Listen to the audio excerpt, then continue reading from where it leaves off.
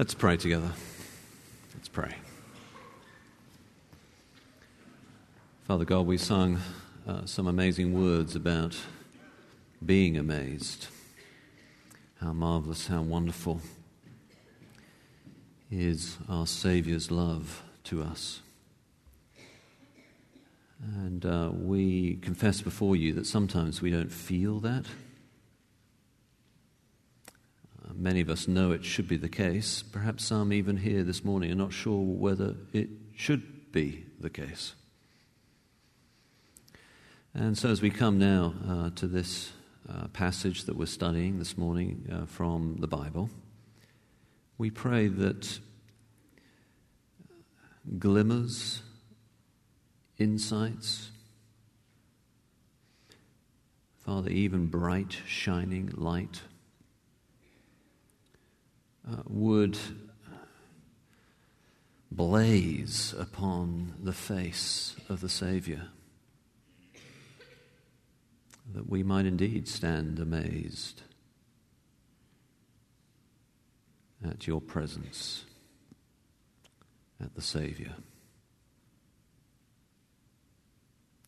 And we ask this in his name. Amen. We return to Romans.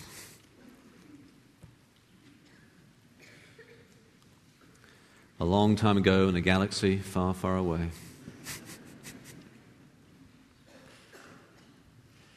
AD 57 or so, that's when Romans was written. As you may remember, we talked about that. He was a man called Paul who wrote it. He was probably writing in Corinth, Greek city, probably in a house of someone called Tertius. Paul grew up as Saul. He was converted on the Damascus Road when he encountered Jesus, the risen Jesus.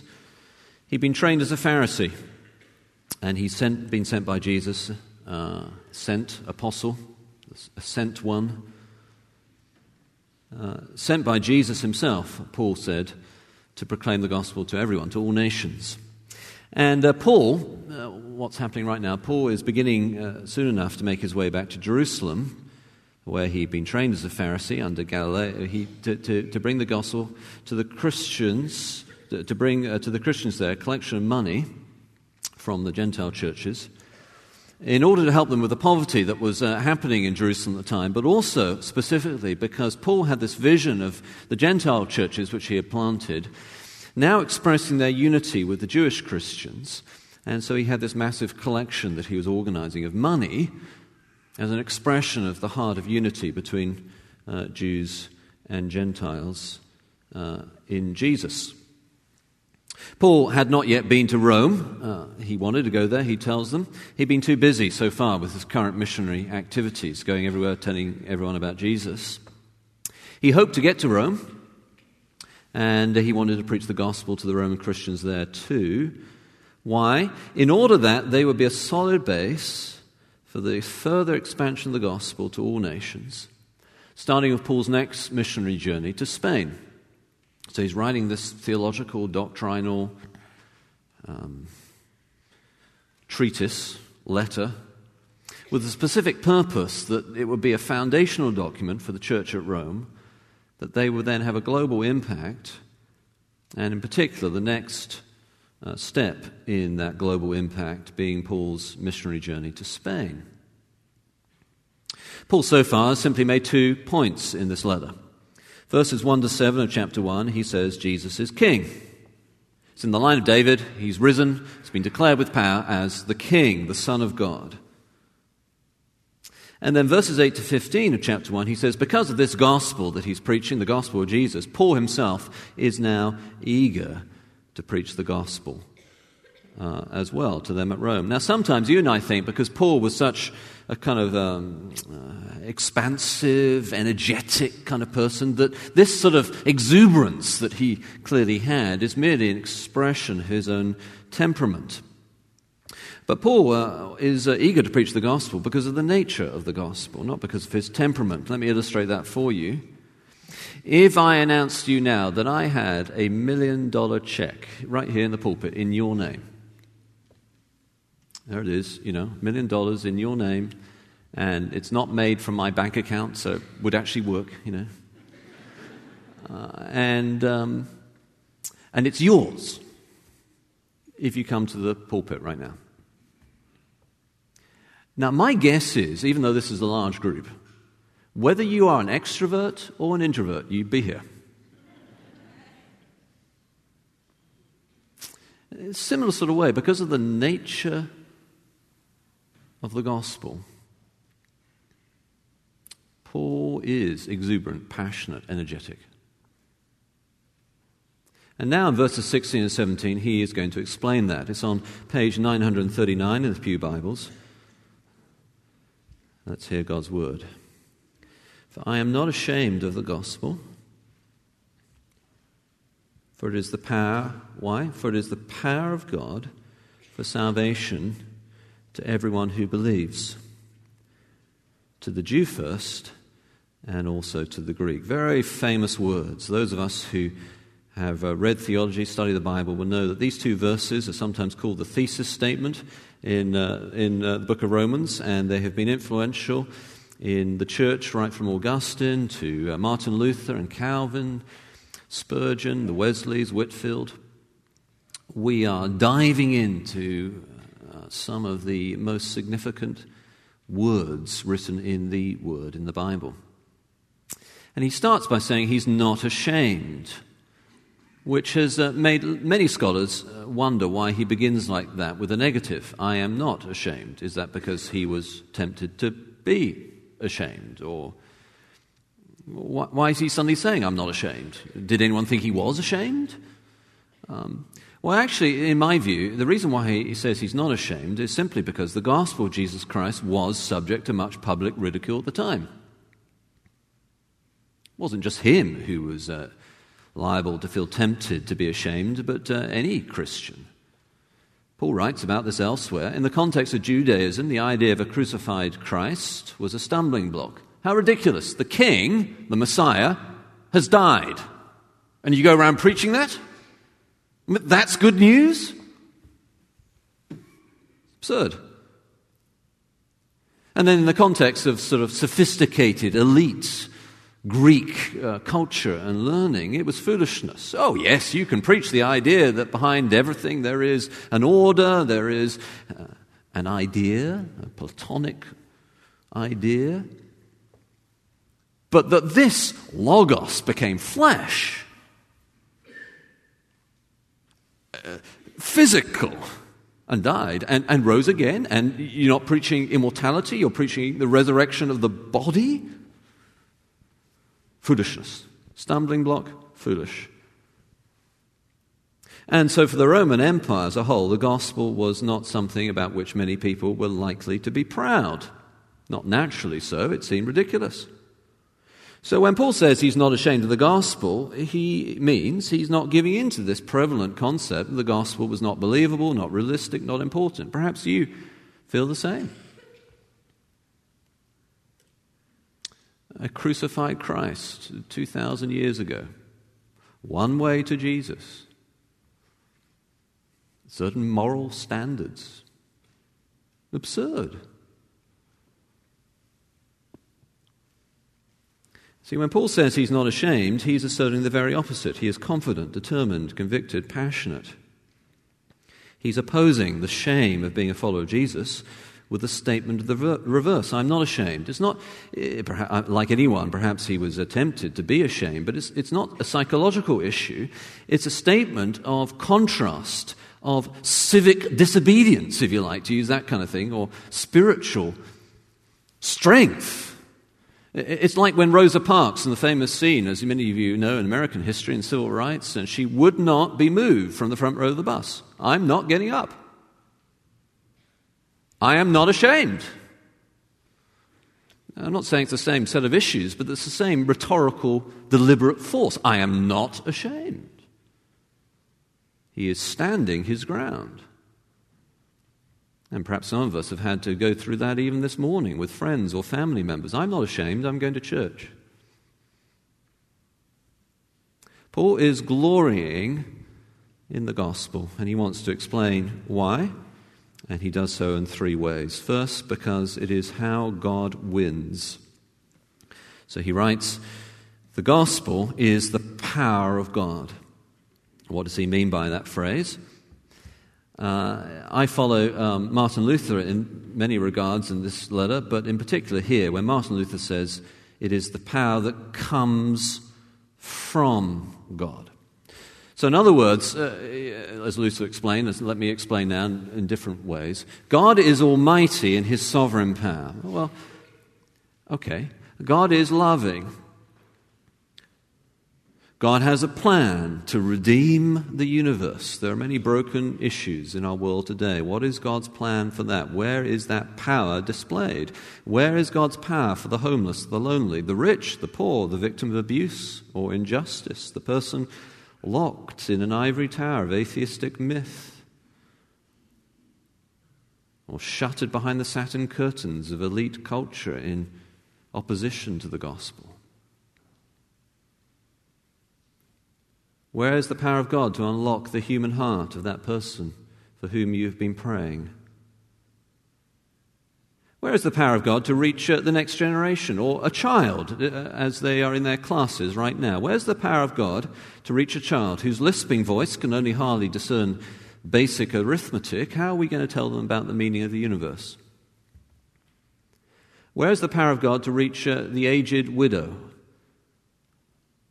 who has read all the books and listened to all the conversation, has met everyone and heard everything and heard it all before? Where is the power of God to lead the church to resurgence and fresh growth and impact upon its culture? Is it in the past or in the future? Is it in the latest trend? Where is the power of God to lead God's people to renewal? Where is the power of God not to look back to the past, but to redeem this day and this time for new purpose and new joy? Where is the power of God to get out of bed in the morning when it's 10 below freezing and more? Some of you would have asked that question quite recently. Where's the power of God to change a diaper? Some of our mothers ask that at 3 a.m. Or a bedpan to look after an infirm older relative. Or to be patient waiting in a traffic jam. Some of us really need power there.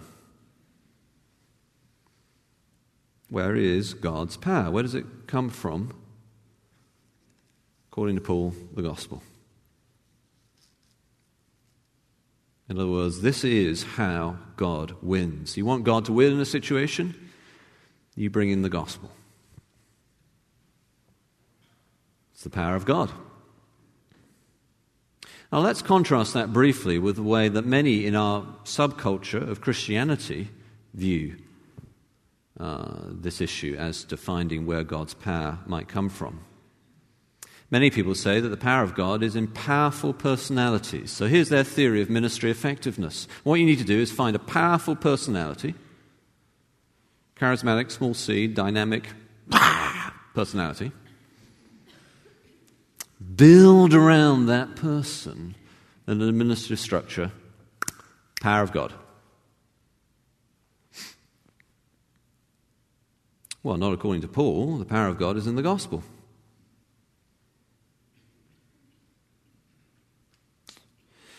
Or some would say the power of God is in new models of ministry, a new whatever it is, or an old model of ministry.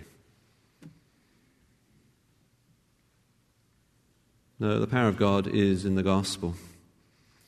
And Paul, of course, is merely reflecting what Jesus taught us about the seed and its effectiveness. God has invested his omnipotence in a seed that when sown in good soil grows to become the largest of all trees. Isn't that the case? I hope none of us thought it was because of our clever techniques or our persuasive oratory.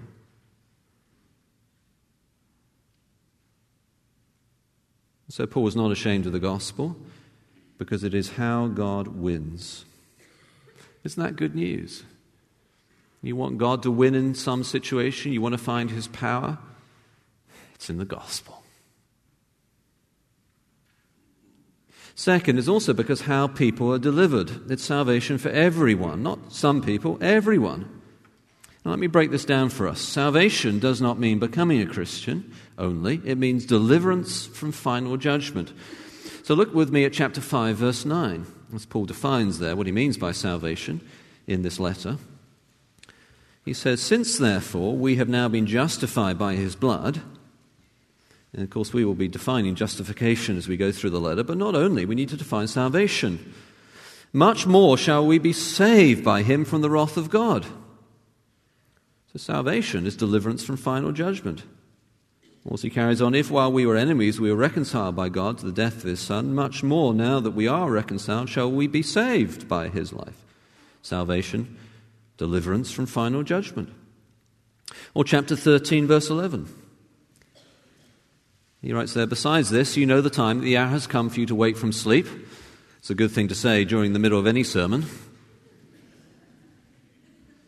"For salvation is nearer to us now than when we first believed." Well, how could salvation be nearer to Christians? Well, the answer is salvation has in its scope final deliverance from judgment. So by salvation then, Paul means not just becoming a Christian, but deliverance from final judgment. And that, of course, is why Paul is so eager to preach the gospel to Christians. This gospel is how they will be finally delivered on that day of judgment. Therefore, he wants to come to them, to preach to them, to show them how much they owe to Christ, to stir up with them fresh passion and commitment in response to the gospel, in freedom and zeal, so that on the last day they will be delivered.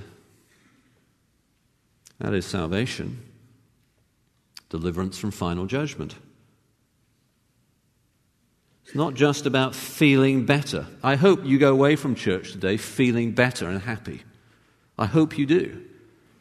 But if you go away from church today feeling better and happy but not delivered from final judgment, I have failed big time.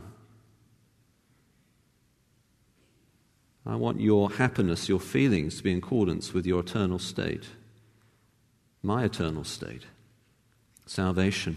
This salvation is for everyone. Now, if you had a Bible and you feel like underlining something, you might want to underline that word. Of course, we know that not everyone will be saved. There are people who have died who have not, as far as we can tell, been saved. There are people now who, as far as we can tell, are not saved.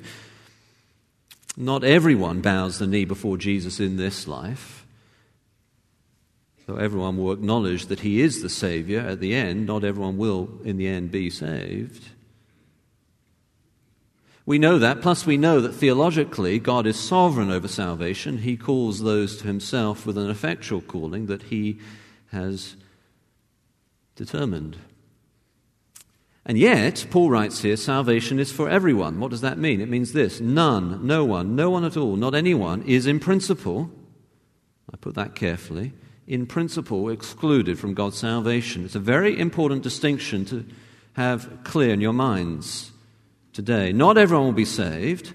Only those who accept Christ by faith will be saved. So that's why we invest in mission work. That's why we invest in reaching our neighbors. That's why we come to church. That's why we preach Christ. Only those who accept Christ by faith. But there are none, no one, not all, not anyone who in principle is excluded.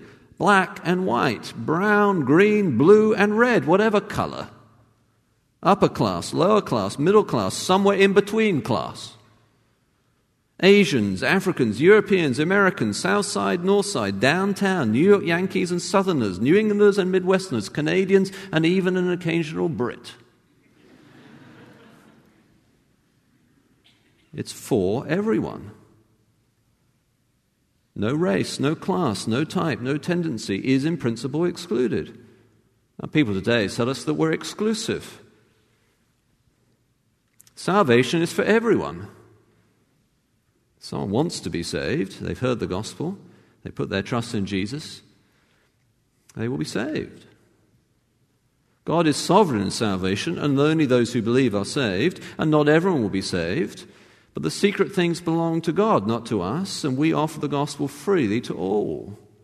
To all. Now, I think the misunderstanding of this distinction I'm making today is why some people, perhaps you even, some of us here even, are ashamed of the gospel. Let me tell you a story about that I told someone again this week, that I may have told you before as well, but I think it's helpful in this context. I was due to spend some time traveling in Azerbaijan, a nominally Muslim country. Azerbaijan is next to Iran. And I arrived at the airport, the capital, Baku, and my contact had not shown up. Now, at O'Hare in Chicago, this would not be anything more than a mild annoyance. But at the time in Baku, it was more significant.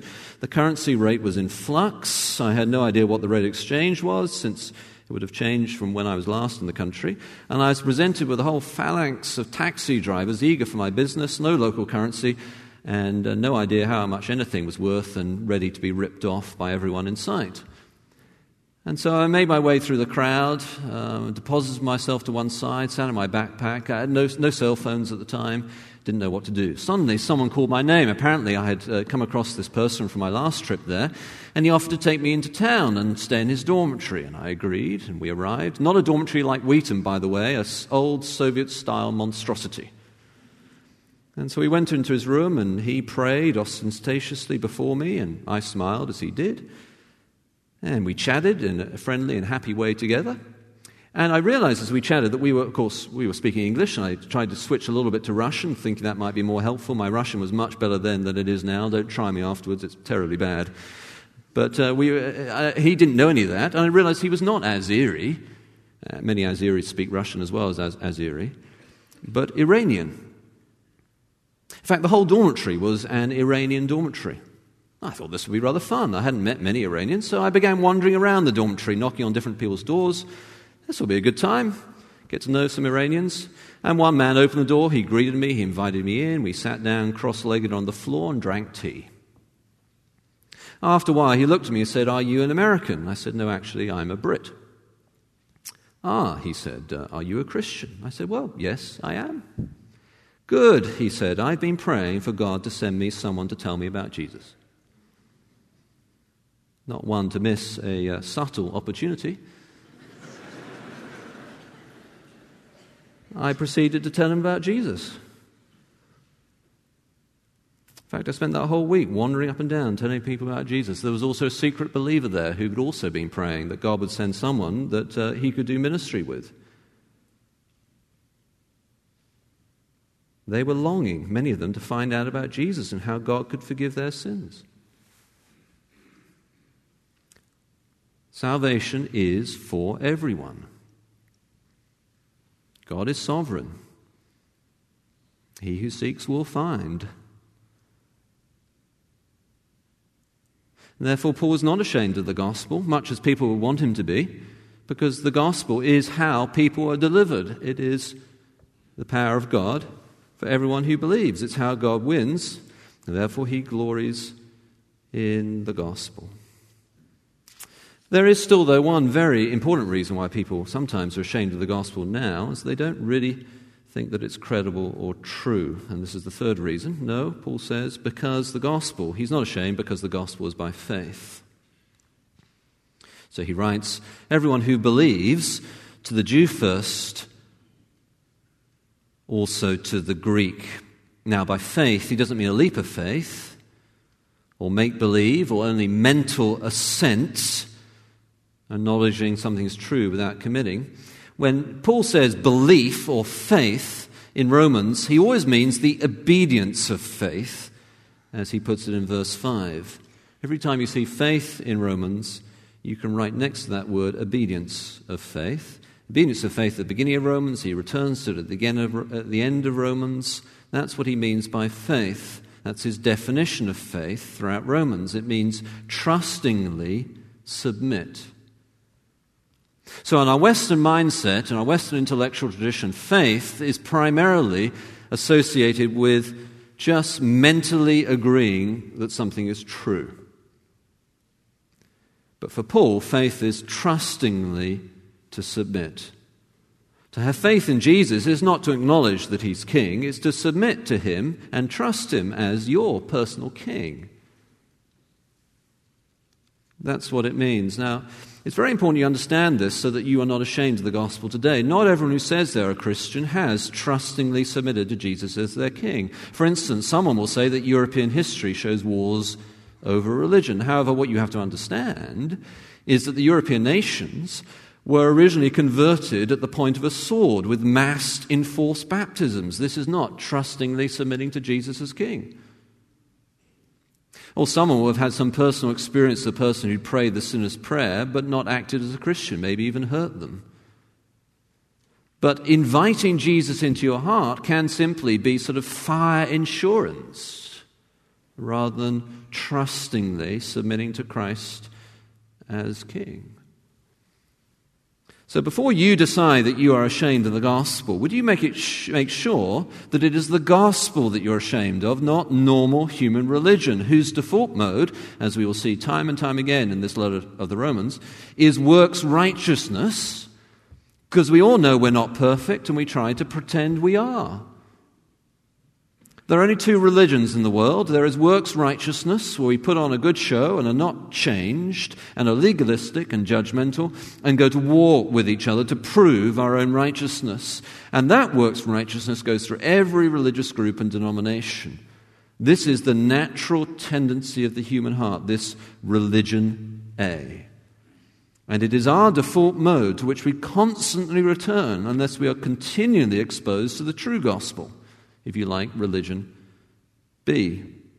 That is by faith, which means trustingly submitting to Jesus as king. This is by grace, by God's sovereign work, by what Jesus has done, by the power of God's salvation for everyone. I am deeply ashamed of works righteousness. I'm not only ashamed of it, I abhor it, I despise it, and I oppose it. It is the thin veneer of human religiosity that covers up attitudes of enmity towards God and neighbor and is present in many different denominations, from Protestant churches to Roman Catholic churches to so-called secular churches. Isn't it wonderful? We now have atheistic churches that can be non-religious but actually trumpet a form of works righteousness. Everywhere, the human heart wants to prove that actually it's right because it knows it is not, and that is indeed shameful. And I know that so well because works righteousness is my default mode too. I'm ashamed of that, but I'm not ashamed of the gospel. For it is the power of God for salvation to everyone by faith, that is, trustingly submitting to Christ as King. See, this faith is first to Jew and then to the Greek. Now, there have been whole monologues and monographs that have been written about this in the academic world. I think that Paul is saying something like this. The gospel is announced in the Old Testament or Jewish scriptures first, and now in the fulfillment of the promise in the Old Testament, as Christ has come and fulfilled the gospel, it's now being proclaimed to all nations. So Jew and Greek is Paul's way of saying everyone. First to the Jew, because to them were given the scriptures which preach Christ, and now Christ has come also to all nations, the Greeks, the Gentiles, that's his way of saying it. This true faith, this Christ who is King, who we trustingly submit, is for the salvation for everyone, and it is the power of God. Therefore, he is unashamed of the gospel. It's the only coherent way of putting together God's revelation in the Bible. It is the right explanation of Abraham and of the Jewish nation and of the life, death, and resurrection of Jesus. This is Paul's biblical theology, his way of putting together the Bible, that it is by faith, first to the Jew and then to the Greek. That, as Jesus put it, all the scriptures speak of him, that is Jesus. That is, Paul will say, Abraham was justified by faith, David was too, and that this message, this gospel, is the spine upon which the whole of the Bible is constructed and can be understood, and by which it is explicable and makes sense. And many people misunderstand this today. You see, the Bible is not a book of random rules with various strange regulations about what kind of clothes you need to wear and what you eat. It's all designed to lead us to the point whereby we trustingly submit to Jesus. It's all pointing in that direction. It shows our need of him, it reveals him, it all hangs upon him, exalts him, worships him, praises him. This gospel is the power of God for salvation to everyone, first to the Jew and now to all nations. And it's making its way through the slums of a small shanty town in the outskirts of Johannesburg. It's winning the hearts of the elite in New York City. It's driving forward a church plant in downtown Chicago, as we will hear from David when he comes to the men's conference. And it is the last thing that anyone, anywhere needs to be ashamed of. So I want us this morning to be able to say as we leave, I'm not ashamed. I'm not ashamed. To have that determined conviction. Perhaps you have a relative that comes to visit you on occasions, on holidays, and you're related to them and you love them and you would, protect them in need be, but you walk one step behind them when you walk through the mall and you try not to introduce them to your friends. You know? There's an aunt, an uncle, a brother. You're a little embarrassed by them. They keep telling the same slightly off-color joke and their breath always smells of rotting garlic. And they will insist on telling that story about how you didn't realize that the new pair of pajamas you've been given for Christmas was actually pajamas and you wore them to your friend's birthday party when you were 11. And you are related to them and you would not disown them, and if anyone came to attack them, you would defend them, but you do not shout your association from the rooftops or put it on your Facebook page.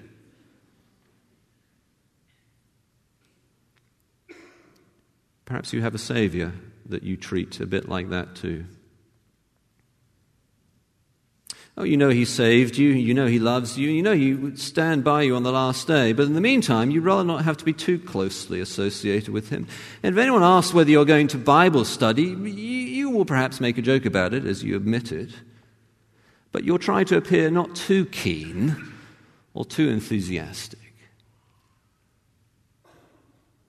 After all, who gets excited about church?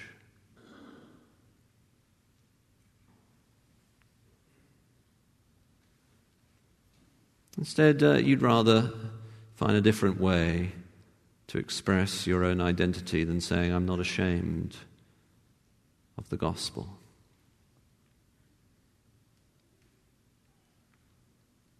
Now, would it make a difference to you if the power of God was for the salvation of everyone who believes, and that power was invested in this word?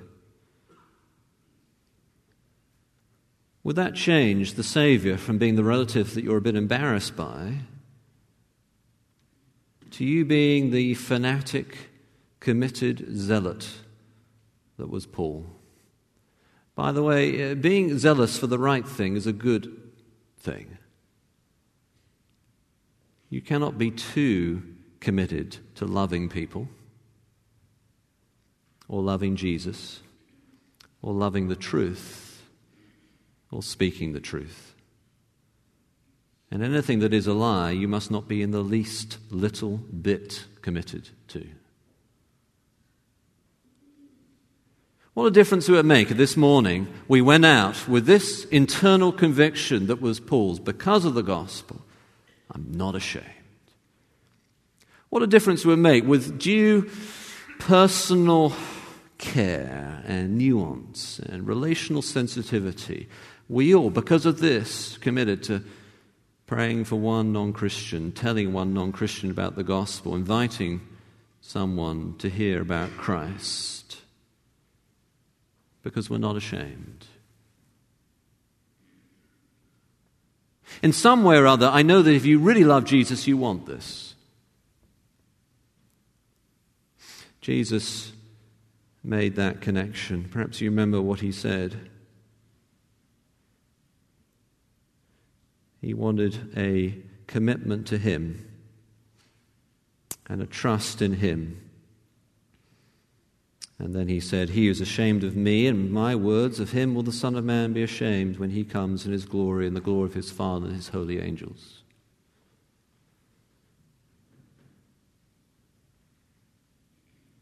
Yes, we do need to be unashamed. Why?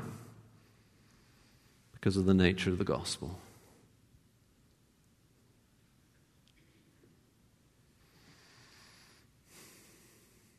Let's pray together.